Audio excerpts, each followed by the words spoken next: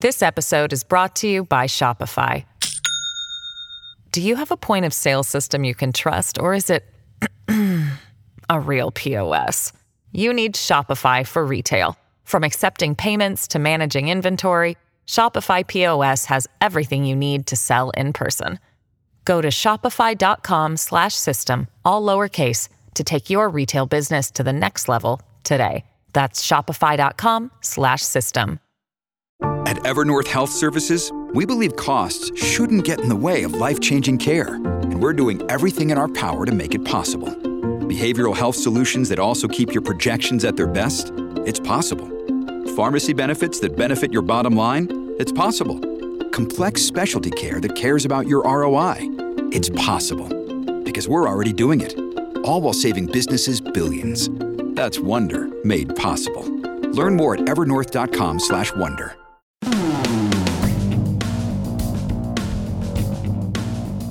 The federal conservatives are holding a convention in Quebec City. It's going to be a coming together for the first time in a couple of years. Well, first time since they elected Pierre Poilievre as leader. This is a different sort of convention. It's about policy. It's about planning to take over the world, as they might say on Pinky and the Brain. But are they in the big leagues, or are they playing small ball? Hi, I'm Brian Lilly. This is the Full Comment Podcast. Before we bring in our next guest who knows all about winning campaigns and losing campaigns, as you do when you're in politics for a while, I want to remind you that you can subscribe to Full Comment on whatever app or device you're listening to. Please make sure you do hit subscribe so you don't miss any issues. Hit the like button. Share a review. Tell your friends about us. Help us out. So how does Pierre Poilievre take the issues that will be discussed at the convention, some which will be landmines, some which will offer opportunities? How does he take all that and then thread the needle of bringing in new voters while keeping the base happy? Keeping the base happy while not alienating people who the last few times to the voting booth have cast a ballot for Justin Trudeau, but are now, well, growing tired of. And how did they do all this without allowing the Liberals to paint the Conservatives in a negative light? Corey tonight has run campaigns for Doug Ford, provincially here in Ontario, who's also been at the high level of communications on federal campaigns and run other roles. Corey, welcome to the studio. Hey, great to be here with you. So let's talk about this. It looks like a good moment for Pierre Poilievre and the Conservatives. Things are looking good, but the caveat is we don't know when an election is. It could be a couple of months away, given that it's a minority. It could be 2025. He's got big mo, as they say. Big momentum right now. I think all the leaders went into the summer to do your regular summer tour to get out there to try to drum up some support for their approach, their political agenda. And clearly, Poilievre had the best summer.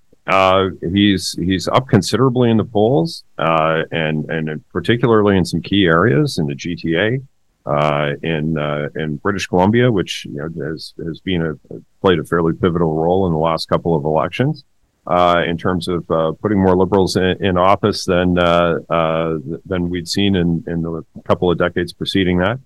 But he's also up in Quebec and in the Maritimes. So, it's everything's kind of coming up roses, this fall for Pierre Poilievre. And, I think there's some good reasons for it. I'm not used to seeing such big swings in the summertime, though. Yeah. You? Well, I think there are a couple of things that are helping to drive that, though. One is that we saw some interest rate hikes going into the summer. So, a lot of this cost of living and concerns about mortgage payments, those kinds of issues, have been very top of mind for Canadians. So I think that's part of it. And that issue set is really something that Poilievre has spoken about at length for decades now. He's been keep more of your money, allowing people to keep more of their money in their pocket kind of politician. And he's been consistent on that over the years. Very consistent on it. And so, he's kind of having a moment. Like the issue set for, I think, a lot of the middle class is pretty harmonious to what he's been talking about for a long time. So I think that's been helpful. And I think the other thing that's been helpful is they haven't been talking about Chinese electoral interference exclusively, which I think is one of those issues that is big in the media, it's big in the Parliament and question period, and when you see the government having a bunch of missteps, there's a temptation to switch to that issue set to score some points. But as fun as that is, I think you're always better served to be on the issues that are affecting a broad swath of the middle class. And when we've seen Poilievre focused on the economy, on cost of living issues, we've seen them go up. And I think it draws a great contrast with the Liberals, who seem to be really struggling. Like they came in 2015 on an agenda of trying to grow the middle class, to try to be champions for the middle class. And somewhere along the way, and those working hard to join it. And those working hard to join it. But they seem to have lost the plot a little bit. They tried to do a bit of a reboot with the cabinet shuffle. They had a cabinet retreat where they said they were going to come out and talk about housing. And while they did a bit of talking about it, there wasn't really a clear message coming out of that seemed to resonate with the public more broadly. So, all of that to say, the Liberal reboot over the summer was a bit of a wet firecracker, and Poilievre's sort of image work, his personal the advertising campaign to sort of introduce him to voters seems to have landed quite well. And the issue set is, I think, perfect for him. So, all of those things together, and you end up where we are right now, which is him really on the doorstep of a majority government here. If the polls hold. If the polls hold, right? It's a long way to fickle. It's a long way to Tipperary, and there's a long way yet to go, as the saying goes. But all things being equal, you're better to be up than down.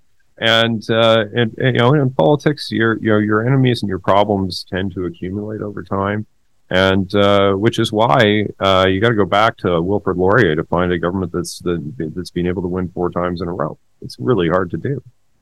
We tried in 2015 unsuccessfully for the Conservative Party with Harper, and I see a lot of similarities in terms of the position that Trudeau is in now as to what we were at that time, where there's just some fatigue. The old saying that every day in politics, you put a pebble in your backpack, and after 8 years of pebbles, it starts getting pretty heavy, and it's hard. It's hard. So I think there's a bunch of things going for them, sort of historically, and in that sense, that it feels like this is going to be a change election.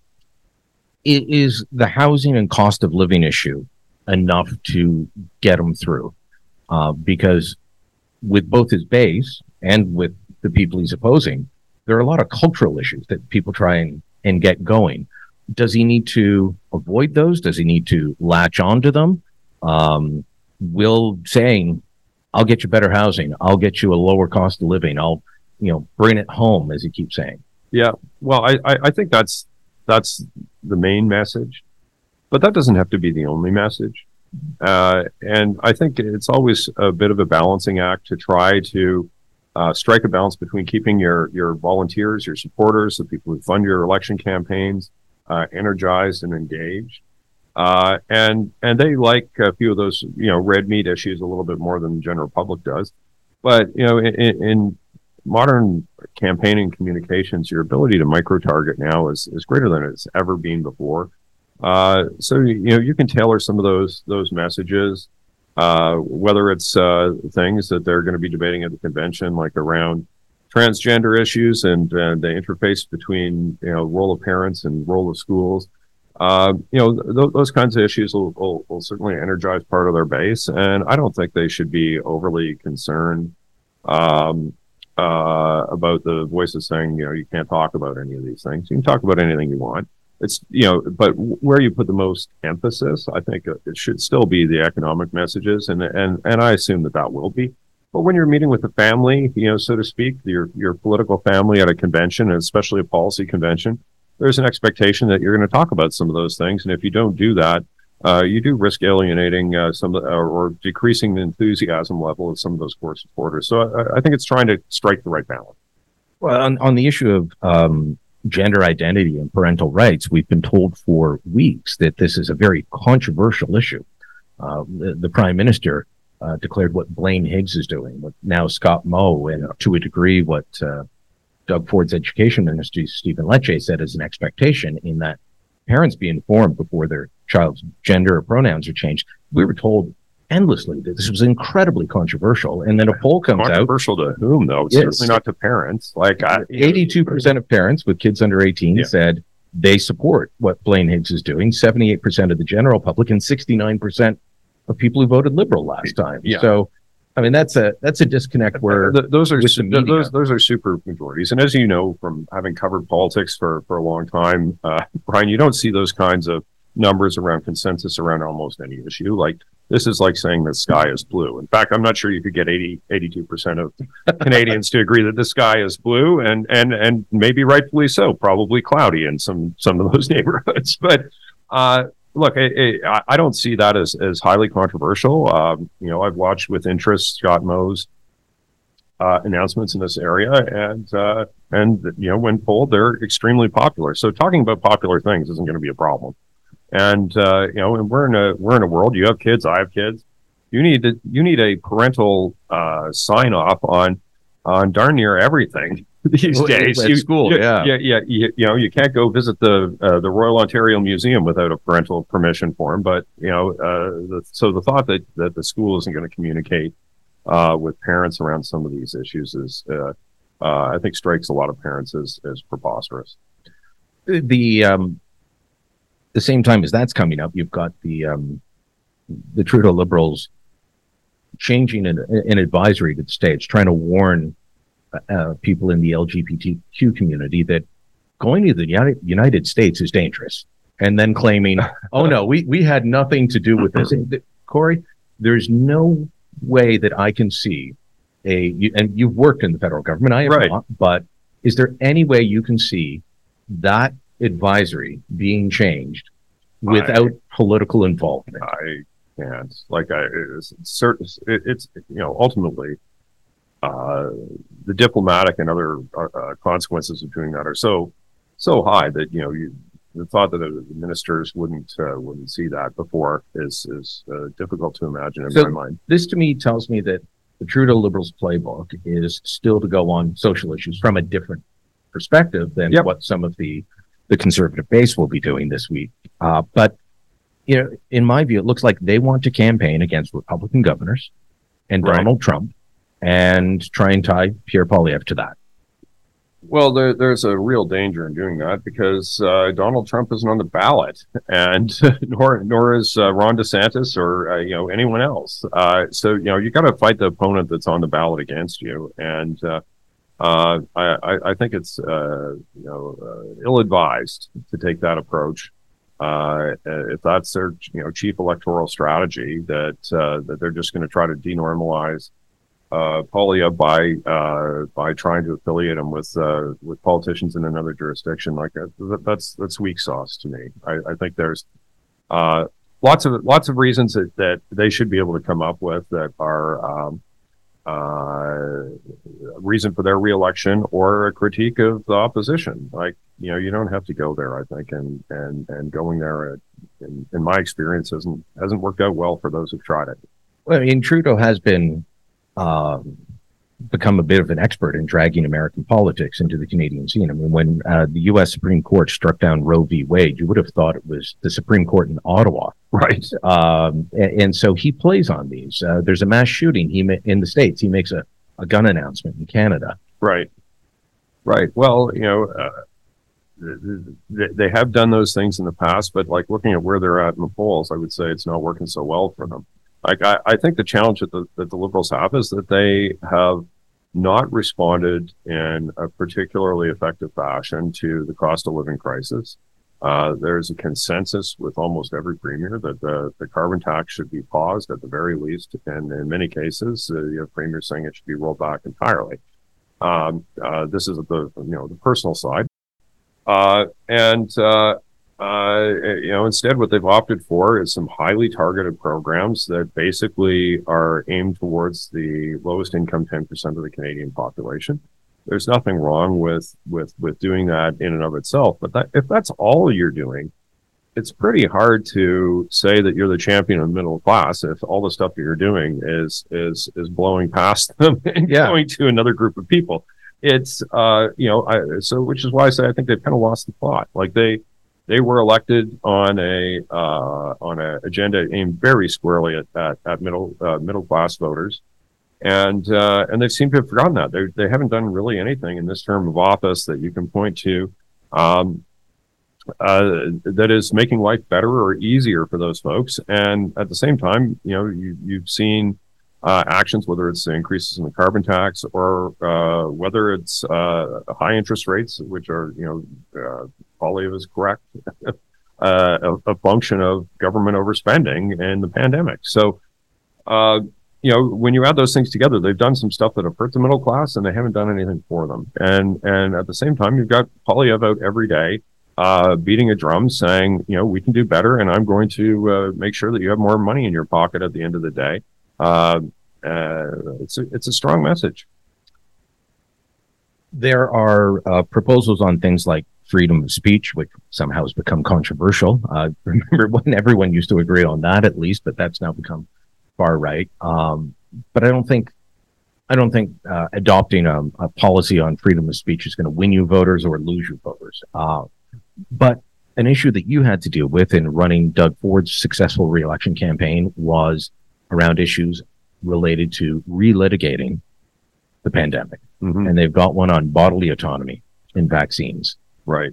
That is a active and agitated and organized group of people, but it's not very big. Yeah. Look, it's less than 10% of the population who are really animated by those issues, and they're split between a few parties, and some of them are kind of more on the hard libertarian edge of the party, and Max Bernier has obviously been trying to build a party around catering to those folks. But half of them are found a more comfortable home in like the Green Party. So I say it's kind of two sides. There's like the live free or die, privatize the sidewalks crowd, and then there's the placenta eaters, the folks who want to have a 100-mile diet and think that pharmaceutical companies are trying to kill them. So like it's there's two sides, I guess, two packs within that environment. Only half of them, I think, are truly accessible to the Conservatives. Those are the PPC folks. And at the end of the day, the number of reasons that those people have to dislike Trudeau go so far beyond anything related to pandemic measures or vaccine mandates, et cetera. Like, they're unhappy with the Trudeau government on a whole range of issues, and that's only one of them. And that's one that's sort of in the rearview mirror, in my view. So, like, I don't think that... I expect it'll be talked about. It's obvious there'll be resolutions on it. We'll see where the party goes, but I would be really surprised if you saw that as a central plank in election platform by Poilievre. Oh, me as well. But I want to get your insight on your decision in the 2022 election in Ontario to say we're not going to relitigate COVID. Yeah, I think your attitude was basically, and this is watching from the outside, don't talk about the pandemic. Yeah. It's over. Move on. And I remember going to one of these panels at the Albany Club after the election, and all the parties had representatives there. And the Liberal and New Democrat representatives both said they made a mistake talking about the pandemic. They made a mistake bringing up masking. And they said people recoiled. They just wanted to not talk about it. So when I look at Danielle Smith's election win in Alberta, she was trying to relitigate the pandemic. Yep. And then when she stopped and switched to other issues, she won. So what would your advice be to Poilievre and those people who think that, no, we need to fight on this? Well, it would be, you can't major in the minors. Like, you gotta be on the big issues that affect everyone, and you want to be focused on the things that are of the greatest relevance to the greatest number of people. And right now, that's clearly around cost of living issues. That's where a lot of Canadians are feeling pain and suffering from economic anxiety. It's worrying about, my mortgage is going to have to be renewed in a year or 2 years, and I'm not sure whether I can afford it based on today's interest rates. Like, those are the issues that I think really are going to affect the most people, and you want to be focused on those. That said, I don't believe that there should be topics that you can't talk about. And, we'll have a debate about it. But, at the end of the day, you want to be focused on the things that are going to touch the lives of the greatest number of people. Every party has these things around their policy conventions. I think the last one, the Liberals voted for a policy that said jail journalists who use unnamed sources or prosecute. Maybe God, they'd all be in jail. We'd all be in jail. As someone who's been an unnamed source, I hope they're not going to throw us in prison too. I perhaps use unnamed sources on a regular basis. Yes, yeah. Well, I think it's a staple of journalism everywhere. So yeah. So they had that. I remember the Green Party once having a policy debate on endorsing polyamorous relationships. Right. And these are things that make people on the outside scratch. They have a lot more fun conventions, I'm guessing, if they're debating that stuff. But in the grand scheme of things, there'll be some stories about something that somebody deems controversial, but unless it's in the platform, does it matter? I don't think it matters. I think it's an opportunity to rally the troops. I think it's an opportunity to get some energy. Going into a convention when your numbers are up like Poilievre's are right now it's kind of like shooting pucks in an open net, though, in terms of maintaining a level of excitement. What motivates political parties more than anything else is winning. They really like to win. It's sort of the purpose of the whole endeavor at the end of the day.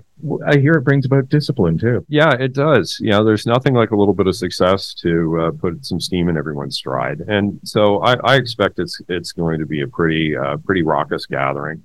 And I think it's important that they're doing it in Quebec City, because you've seen the numbers go up for Poilievre. He speaks French fluently. I think, there could be an opportunity to do better in Quebec than anybody anticipated. I don't think you need Quebec to win a majority government. Certainly our friend Jenny Byrne and Prime Minister Harper demonstrated that in 2011. You can win a majority government in Canada without significant support in Quebec.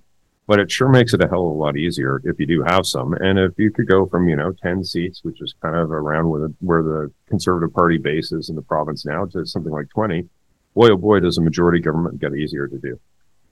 Absolutely. I want to talk to you about Quebec, and trying to put too much focus on Quebec as the party has done in previous elections, maybe the last two. Yeah. But also want to talk to you about those elusive swing voters, those suburban moms that I guess back in the Clinton days, we used to call them soccer moms. I don't know what we're calling them now. We'll talk about that after this break. This episode is brought to you by Shopify. Do you have a point of sale system you can trust, or is it a real POS? You need Shopify for retail. From accepting payments to managing inventory, Shopify POS has everything you need to sell in person. Go to shopify.com/system, all lowercase, to take your retail business to the next level today. That's shopify.com/system. Winning a majority government, that is obviously the goal, but how does Pierre Poilievre do that? And are you surprised that we're even talking about that? Corey, tonight, a couple months ago, people would have said, if Pierre Poilievre wins, if the Conservatives win, it'll be a minority, maybe even a weak minority. Yeah. Now on the cusp of a majority, if not outright there. It, would depend on a lot of factors, including regional ones. But let's talk about what you were mentioning just a minute ago about Quebec. Stephen Harper won without significant support. He went up in Quebec in 2011, but not hugely. He's bounced between, in those days, I think it was between 10 and 14 seats in his time. And they're at about 10 now. But before every election, along comes somebody whispering sweet nothings to Joël Denis Bellavance, our friend at La Presse, great journalist on the Hill. And it's, Conservatives think they can win 25 seats in Quebec. And there's always a section of the party that wants to push Quebec issues. And, I look at the last two elections around the, was it Bill 21 in Quebec, the anti-religious symbols.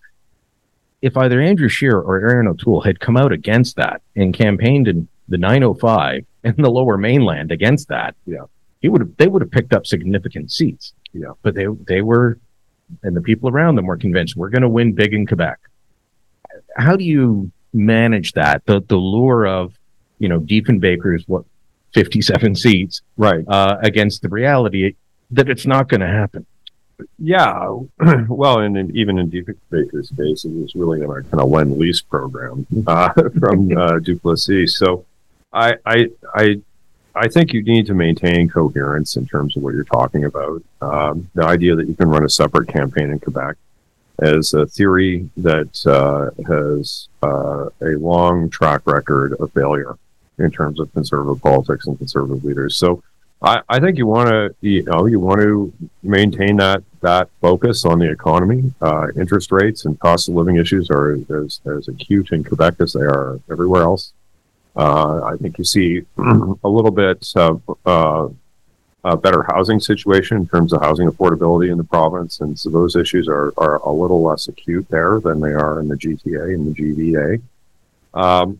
But there's still issues, right? So I think you just want to maintain your focus. I think you want to have a coherent campaign that is really coast to coast to coast, and not as you say, do things that are going to harm you in other parts of the country, in a vain effort to try to win votes in Quebec.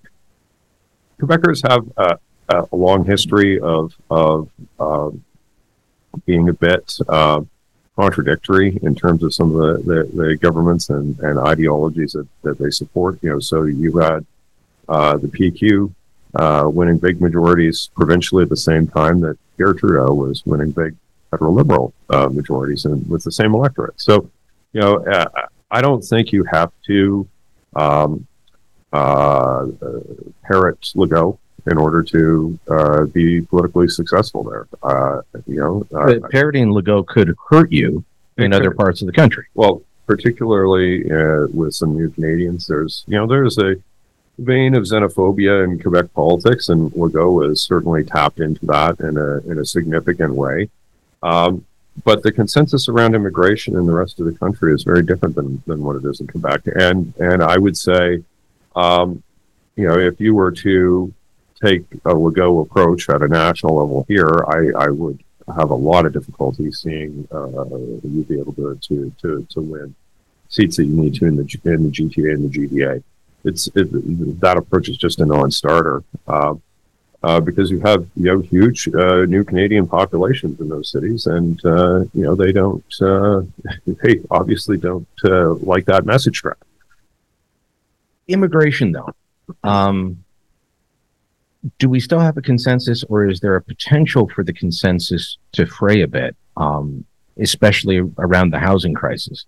The Liberals went very quickly, in the space of about 2 weeks, from saying, any connection that you want to make between the housing crisis and immigration is racist, to, holy crap, who let 900,000 foreign students in? Right. They did is the answer. Yeah. So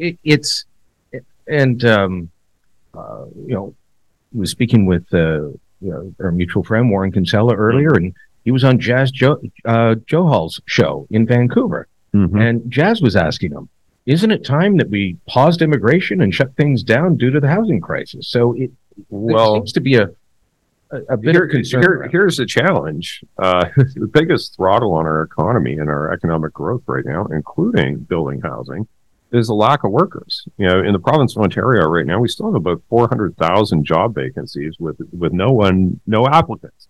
And about a third of those, so about a little less than that, about 100,000 of them would be in the healthcare space. So these are personal support workers, PSWs, as they say, nurses, people in that healthcare space, lab techs, etc. But 300,000 of them are in skilled trades. These are folks who are going to be swinging hammers and pouring concrete. These are the folks that are actually required to build housing. And when you look at housing affordability and housing construction costs, labor costs have gone vertical because we're so short workers. So, I don't think that you can get to where we need to go economically, and including on housing construction, without significant immigration. The challenge is to try to keep pace, or do we need to change the focus of what the immigration is? I mean, 900,000 foreign students in a year is primarily putting a strain on rentals. Rentals in specific markets. And Mike Moffat, who's 411,000 of those are in Ontario, and overwhelmingly in the GTA. So, and some out in London. And Mike Moffat, the economist researcher, very much on the liberal side of things, but he's done charts showing that the areas with the largest numbers have the rental crunch. So how do you balance that to try and ease the rental crunch, but not leave these schools without what's become an important source of income for them? Well, there are other things that you can do, like in terms of funding of universities. That's not the only way. Although you got to say that the bringing students into Canada is something that has worked out really well for us in terms of foreign students. It's one of the ways that we fill that vacancy in our economy in terms of the lack of workers. We have very generous entitlement programs and pension plans, et cetera, but when you go from 15 people working for every one retired person to 6 people working for every one retired person, that's a lot of those things become very difficult to maintain. So we you can look at other countries in the world that are having huge demographic problems right now, like China being one. You don't want to be in that position. You had stagnation in the Japanese economy for 2 decades as a result of a similar effect. So, I don't think immigration's the issue. I think it's essential that we do it, but it's incumbent on the federal government to participate in solving some of these problems. And I think that this is another space where they've really ceded the field to Poilievre. They're coming to realize now that housing's an issue. Well, housing's been an issue for a long time. They just haven't been talking about it, and they haven't been doing anything on it. So, if you're going to let in 900,000 students, that's not the end of the world. But did you do anything to provide housing support? There's nothing saying that the federal government couldn't build residences for foreign students and provide the funding to universities to do that.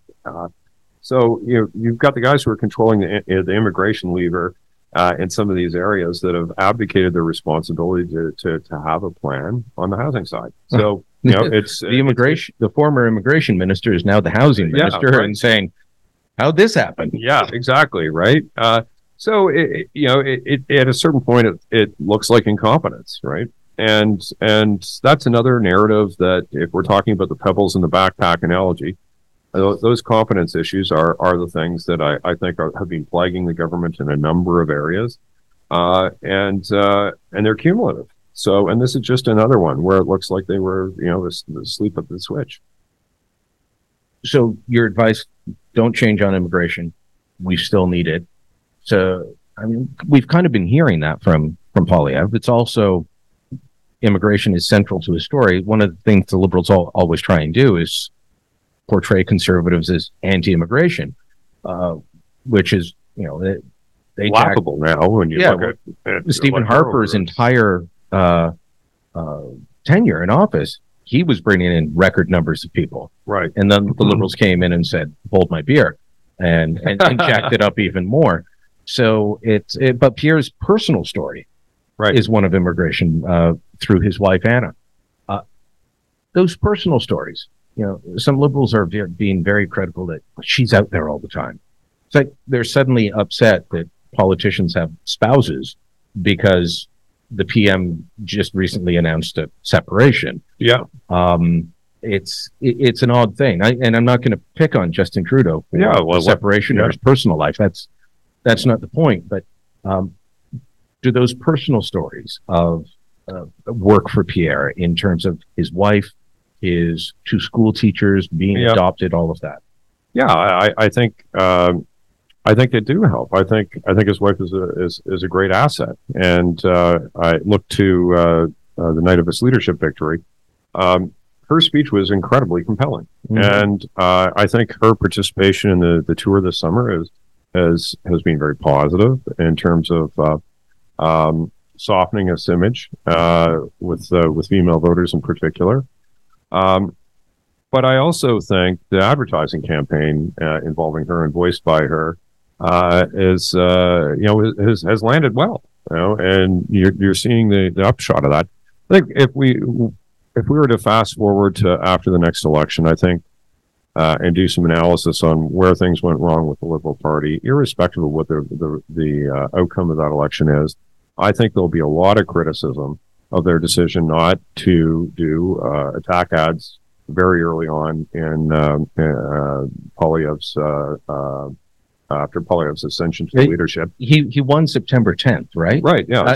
I would have had them running on September 11th. Right. And if you look at successful campaigns of the Harper era, that was a critical component. The defining of Stéphane Dion, the defining of Michael Ignatieff, and there was an attempt to do it with Trudeau as well. A lot more difficult in the case of Trudeau because he was a household name. He was as well known as the Prime Minister was. Same was not true for Stéphane Dion and Michael Ignatieff. So he was a lot harder to do that on. But they would have had that opportunity with Poilievre, and they chose not to do it. I assume that part of that is their fundraising issues. They've clearly been out fundraised by the Conservatives by a huge margin. And for some time now. Yeah, for some time now. So I imagine there's some resource issues there that are probably part of the answer on that. But that doesn't explain the complete lack of attempt to do so. And I think the annals of history will record that was a major campaign error. I swear that, and this is not being mean to Pierre, but I could have written those attack ads. Yeah, sure. It's, he's someone who's been in politics a long time. He has a record. And if you're in the politics or the public eye, you're going to say things or do things that will annoy some people. And these ad campaigns are often just an attempt to remind people. And, right. and I'm still gobsmacked they didn't do that. So let's talk about the image rebranding, the glasses. And someone at work was saying to me when he started wearing the T-shirt that, wow, Pierre's jacked. Yeah. And yeah. I said, he's a very fit guy. He has been for a long time. And I told them, like, he and I lived near each other when I was in Ottawa. We were both in the South End, and I'd run into him at a local gym. And I said, obviously, he kept going, and I stopped. He's been in shape for a long time. Yeah, he has. So does that, how does that play into it? Is that a big issue when you're running a campaign like you've done? Yeah, well, look, it can be a barrier if those image things can be a barrier between you and voters sometimes. Like if if you're wearing three-piece suits all the time, it's hard to look like you're a common guy, right? So. Yeah, there's exactly. We trade Rolexes on the plane once in a while, kind of like swatches. But look, I think to use that example, I think Jagmeet's image and his choices around how he dresses and presents himself do create a barrier between him and some of the NDP voters. They don't really see themselves in that context. So. I think it's important, but I think it can be overstated. I don't think his image was particularly poor before, and I don't think this, makeover, so to speak, is really what's driving it. I think the advertising campaign where you're humanizing him and where he's talking about his family and talking about his kids and being relatable in that way, I think that's where the image stuff is really important and where they've had some big success. But in glasses, no glasses, at the end of the day, I don't think that's really what the issue is. The politics is often emotional as opposed to rational. Right.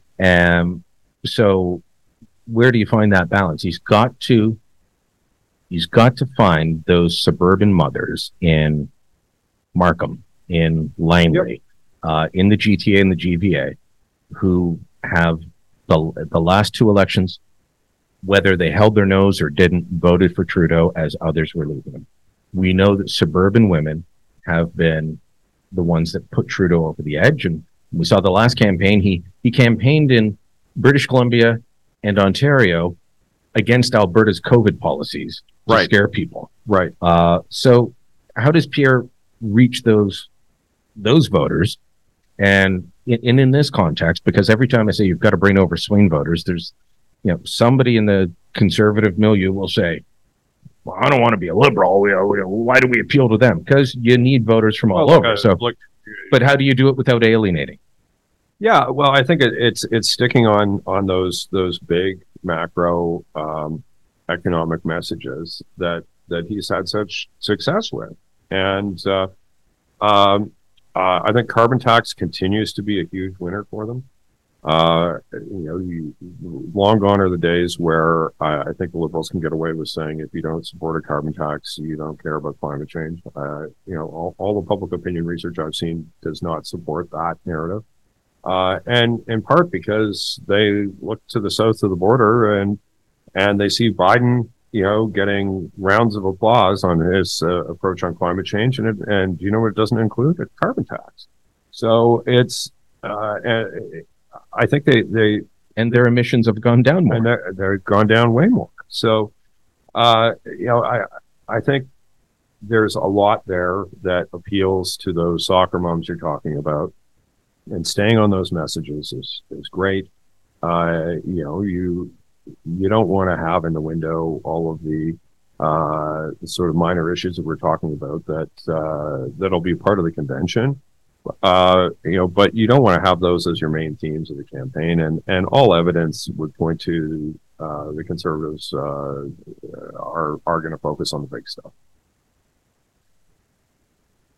Does Pierre Poilievre increasing in support hurt your guy? Does it hurt Doug Ford? Do you believe in this alternation theory of politics in Ontario? I think it's superstition more than it is reality.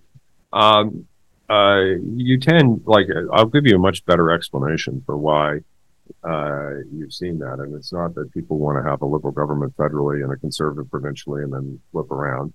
It's what we're talking about around the longevity of governments. It's very hard to stay in government past 2 terms, or 2 full terms federally.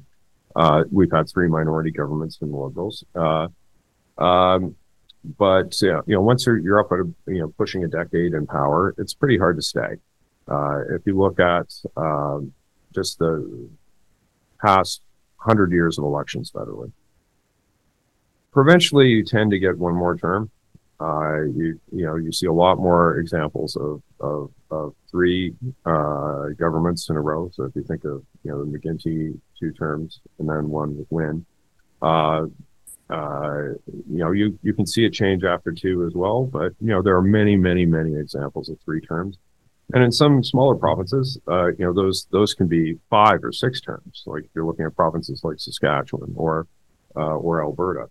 So I don't think it makes a big difference. I think it's more about the accumulation of pebbles in your backpack that drives that.